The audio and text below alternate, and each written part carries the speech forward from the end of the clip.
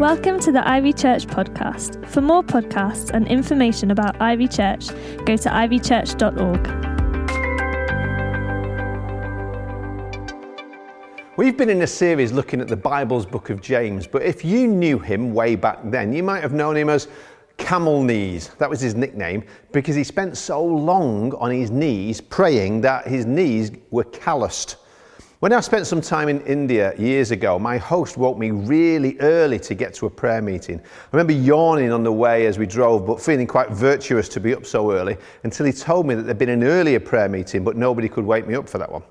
Anyway, we walked across a train track with some sharp stones that dug into my feet through my shoes, but Paulos just walked across them in bare feet. His feet were tougher, and when I went into the little room where all these people were praying already, I could see everybody's knees were a lot tougher than mine too. When I went to the end of the street to kneel down in memory of George Floyd, 8 minutes and 46 seconds not only made me think and pray for justice, it also made me realise how little time I spend on my knees. We've seen James writes for us a series of tests to see whether our faith is real or we're deluded. Tests like temptation, not being prejudiced, controlling our tongues, tests of how we spend our time and our money, the patience test, and now today is James's final test. It's the prayer test. Is anyone among you in trouble? Let them pray. Is anyone happy? Let them sing songs of praise. Is anyone among you sick? Let them call the elders of the church and pray over them and anoint them with the oil in the name of the Lord. And the prayer offered in faith will make the sick person well. The Lord will raise them up. If they have sinned, they will be forgiven. Therefore confess your sins to each other and pray for each other so that you may be healed. The prayer of a righteous man is powerful and effective. Elijah was a human being, even as we are. He prayed earnestly that it would not rain, and it did not rain on the land for 3.5 years. Again he prayed, and the heavens gave rain, and the earth produced its crops. My brothers and sisters, if one of you should wander from the truth, and someone should bring that person back, remember this: whoever turns a sinner from the error of their way will save them from death and cover over a multitude of sins. When do you pray? When should you pray?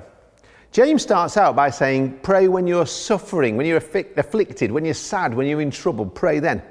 Or when you're happy, which I hope covers a lot of life, really. The word in the original language means cheerful. When you're feeling great, pray then. Sing a psalm, praise God. The word there literally could be translated, bang, twang a chord. When you're up, you can pray. Sometimes we pray a lot more when we're in trouble than when everything's going well, don't we? I might struggle with prayers that I think are unanswered, but forget the countless blessings, all the prayers that he did answer, well, I just got on with enjoying them.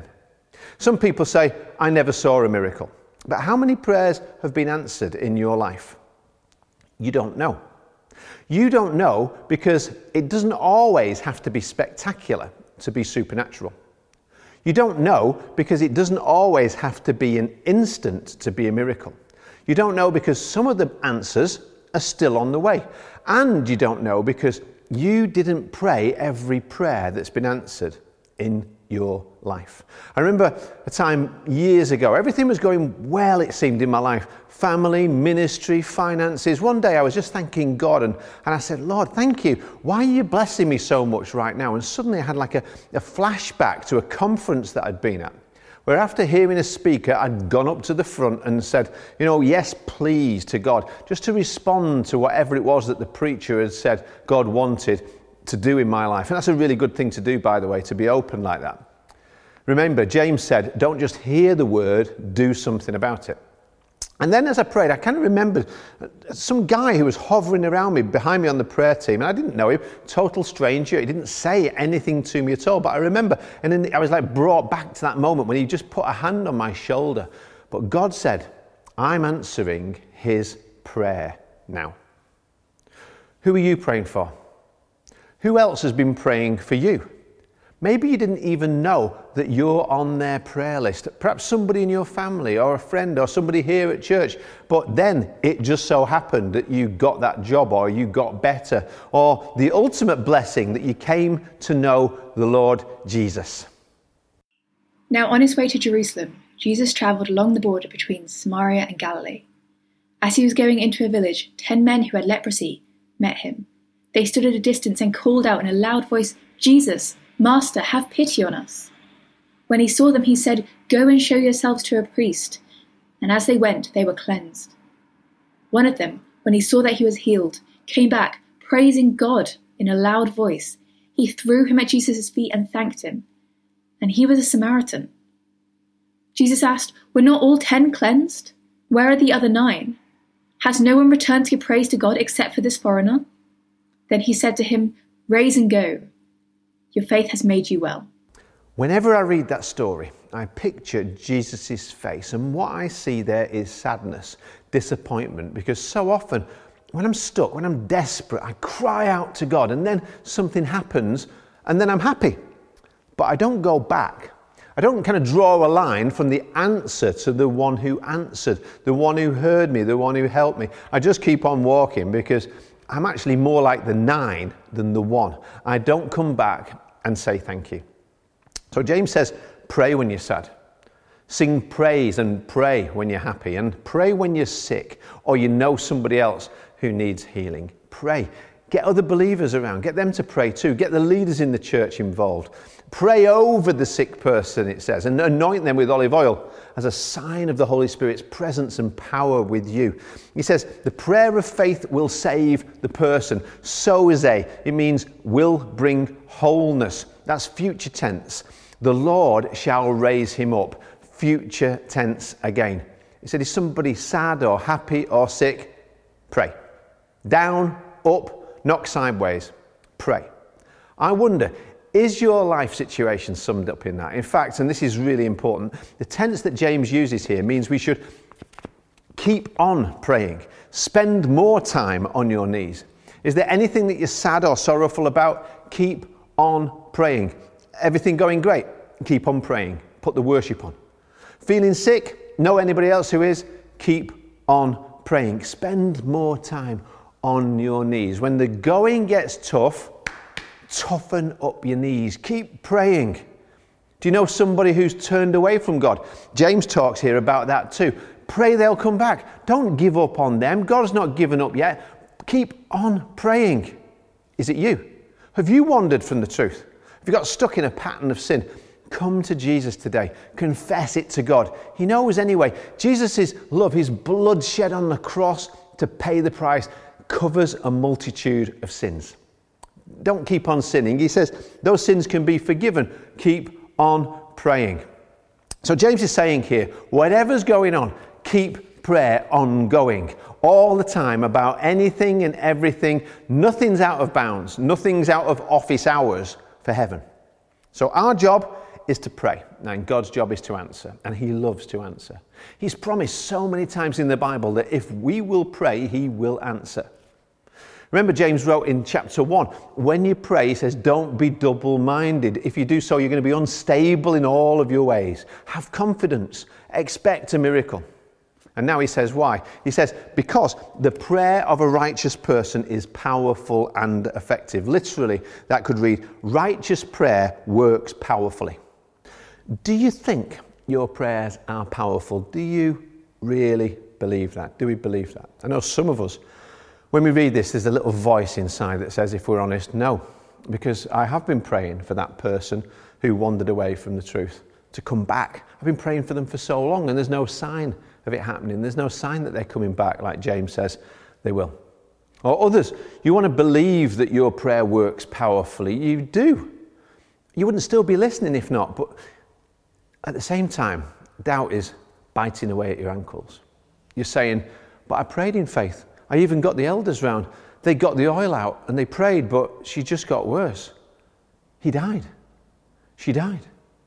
That's sometimes, not always, but sometimes, been our reality, our experience in the last few years. Over the years, I've seen some miraculous yeses from God in answer to prayer, and everybody loves a yes. But if you have that heavy heart, if when you read those words from James that seemed so certain, something inside of you shook, I know exactly what you mean, because I've been at so many of the bedsides of the people that we've been praying for. It's been me doing the anointing and the burying. After lots of us were praying so hard that we ran out of prayers. And we cried so hard that we ran out of tears. You anointed so much, we kind of ran out of oil. But James says here, the prayer offered in faith will make the sick person well. The Lord will raise them up. So, did I not pray in faith? Was that the problem?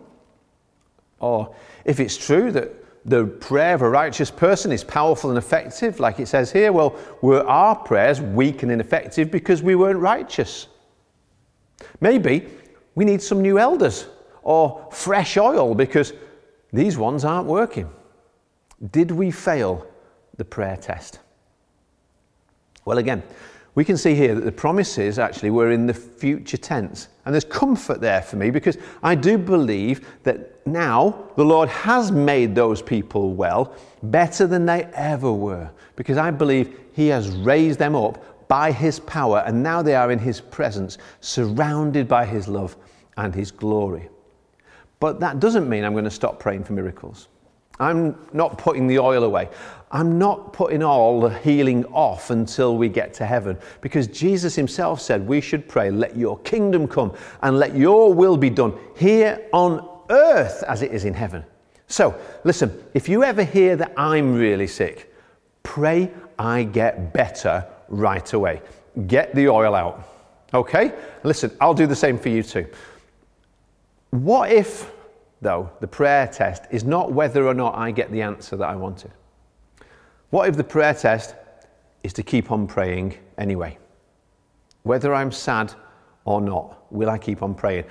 Whether I'm happy or not, will I keep on praying? When somebody else is sick, will I keep on praying? So my knees get hard, but my heart stays soft, rather than let the opposite happen, where my heart gets hard towards God. So I get up off my knees and walk away. Because all the way through James, this word has come up so many times in different ways through every test, every trial, every temptation. The word is persevere. When you're under pressure, persevere. There's so many books on prayer. Powerful prayer. Prayer that God answers. How to pray. 10 secrets of effective prayer. Prayer that changes the world. Praying longer, bigger, stronger, mightier. I know, because I've read so many of those books. I even wrote one a few years back, but I didn't think it was good enough, mainly because my prayer life never seems good enough. Maybe I should finish the book and call it How to Not Pray Very Well. But what if the prayer test is not power, but it's persevere? Maybe I could write a short book on that if I didn't give up, if I persevered, called How to Keep On Not Praying Very Well. There's a best-selling title for sure. A book about not giving up on prayer just yet, not giving up on God just now. I bet some of you could contribute a story or a chapter to the book too. A book about just spending maybe another minute or so down there on my knees. Pray one more prayer. Not telling God what to do, but saying, Lord, I don't know what to do. But my heart hurts, and now my knees are a bit sore too, but I'm staying here. I'm going to keep on praying. What if the prayer test is just praying? C.S. Lewis, in one of his books called Letters to Malcolm, chiefly on prayer, wrote about whether or not we should just give up on asking prayer. Should we just stick with adoration, as some were saying? He disagreed. He said that the clearest ask or petitionary prayer in the Bible is the one which the Lord Jesus himself uttered as he sweated blood and prayed in the Garden of Gethsemane. It was when he asked that he would not have to drink the dregs of the cup of wrath against our sins, as he died for those sins for us on the cross. Lewis says he asked but did not get what he asked for. But he asked with a reservation. He said, nevertheless, not my will, but thine. Lewis said, this makes an enormous difference. All the way through James, we've heard echoes of his older brother's teaching, especially in the Sermon on the Mount. What does Jesus tell us about prayer? Ask, seek, knock. Again, the tense means it's not a one-off. Keep on asking, keep on seeking, keep on knocking, and the door will be opened. Ask and keep on asking. Ask until there's an answer. And no is an answer. And wait is an answer. Ask, believing God can do it and that he cares. Ask specifically, ask again.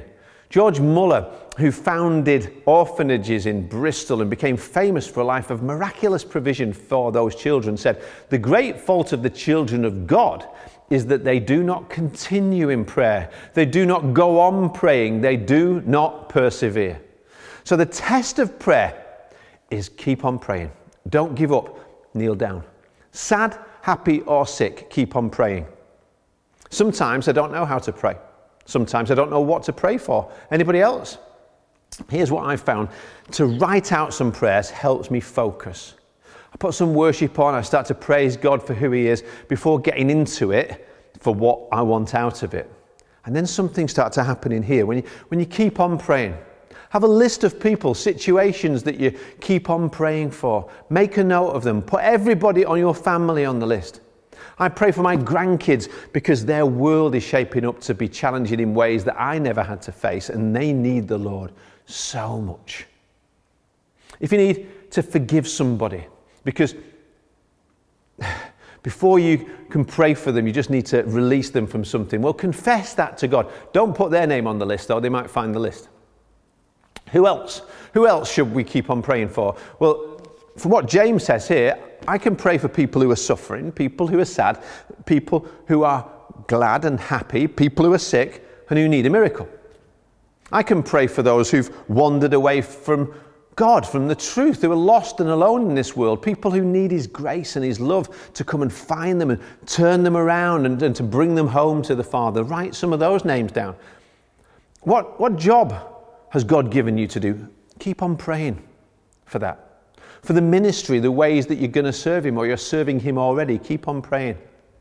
Pray for the church as we keep moving forward into the new future. We need wisdom from above. How are we going to meet and gather in the future? What needs to change? What has to stay the same no matter what when everything else is changing? What needs to stop? What needs to start in the weeks and months ahead? All of this is the kind of discussion that we're going to be having in Grow Groups for the next 5 weeks. So you need to join that and be on our new series for Grow Groups with some teaching by a guy called Andy Stanley. It's amazing. Keep on praying for me, please. Pray for the staff and the elders. Pray for our mission partners around the world and here in the UK. See, you might have been thinking, I don't know what to pray for. Get a list. I can give you mine. It will really help you.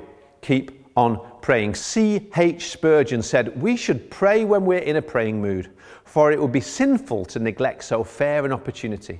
We should pray when we're not in a praying mood, because it would be dangerous to remain in so unhealthy a condition." I love that.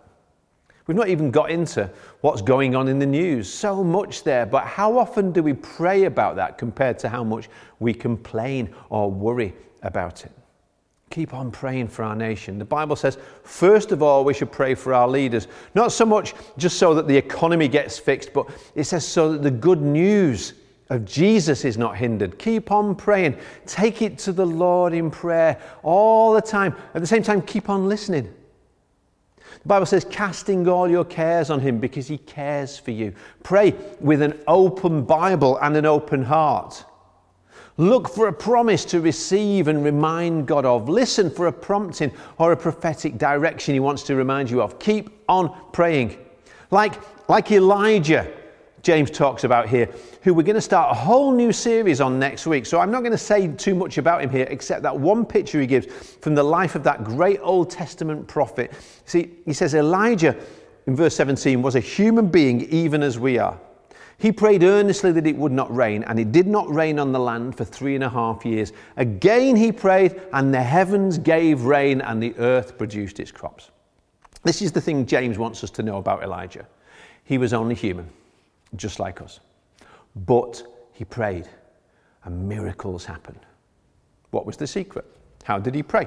Well, we'll see a lot more about that in the future, but next time we'll see that he stood up in the nation which had gone away from God and declared that it would not rain except at his word. That was one kind of prayer. It was like a prophetic declaration of what God would do. He would stop the rain. And then 3.5 years later, Elijah gets down on his knees and he prays again, and the rain came. How did Elijah pray? This gets translated that he prayed earnestly or fervently in most of our translation. But do you know what it actually says? Elijah, he says he prayed with prayer. That's literally it. He just repeats it. Elijah prayed, praying. Is that it? Really? The big secret? Yep. Elijah was just like you and me. He prayed, praying. He just kept on praying. So next week, we're going to start what we're calling Ivy's Summer of Miracles. And when you read about that miraculous rain that came at the end of the 3 years of drought, we see how it happened. In 1 Kings chapter 18, verse 43, in the Message version, it says, Elijah climbed to the top of Carmel, bowed deeply in prayer, his face between his knees. Notice that, tough knees, praying knees. Then he said to his young servant, on your feet, now look towards the sea. He went, looked, and reported back, I don't see a thing. Keep looking, said Elijah, 7 times if necessary.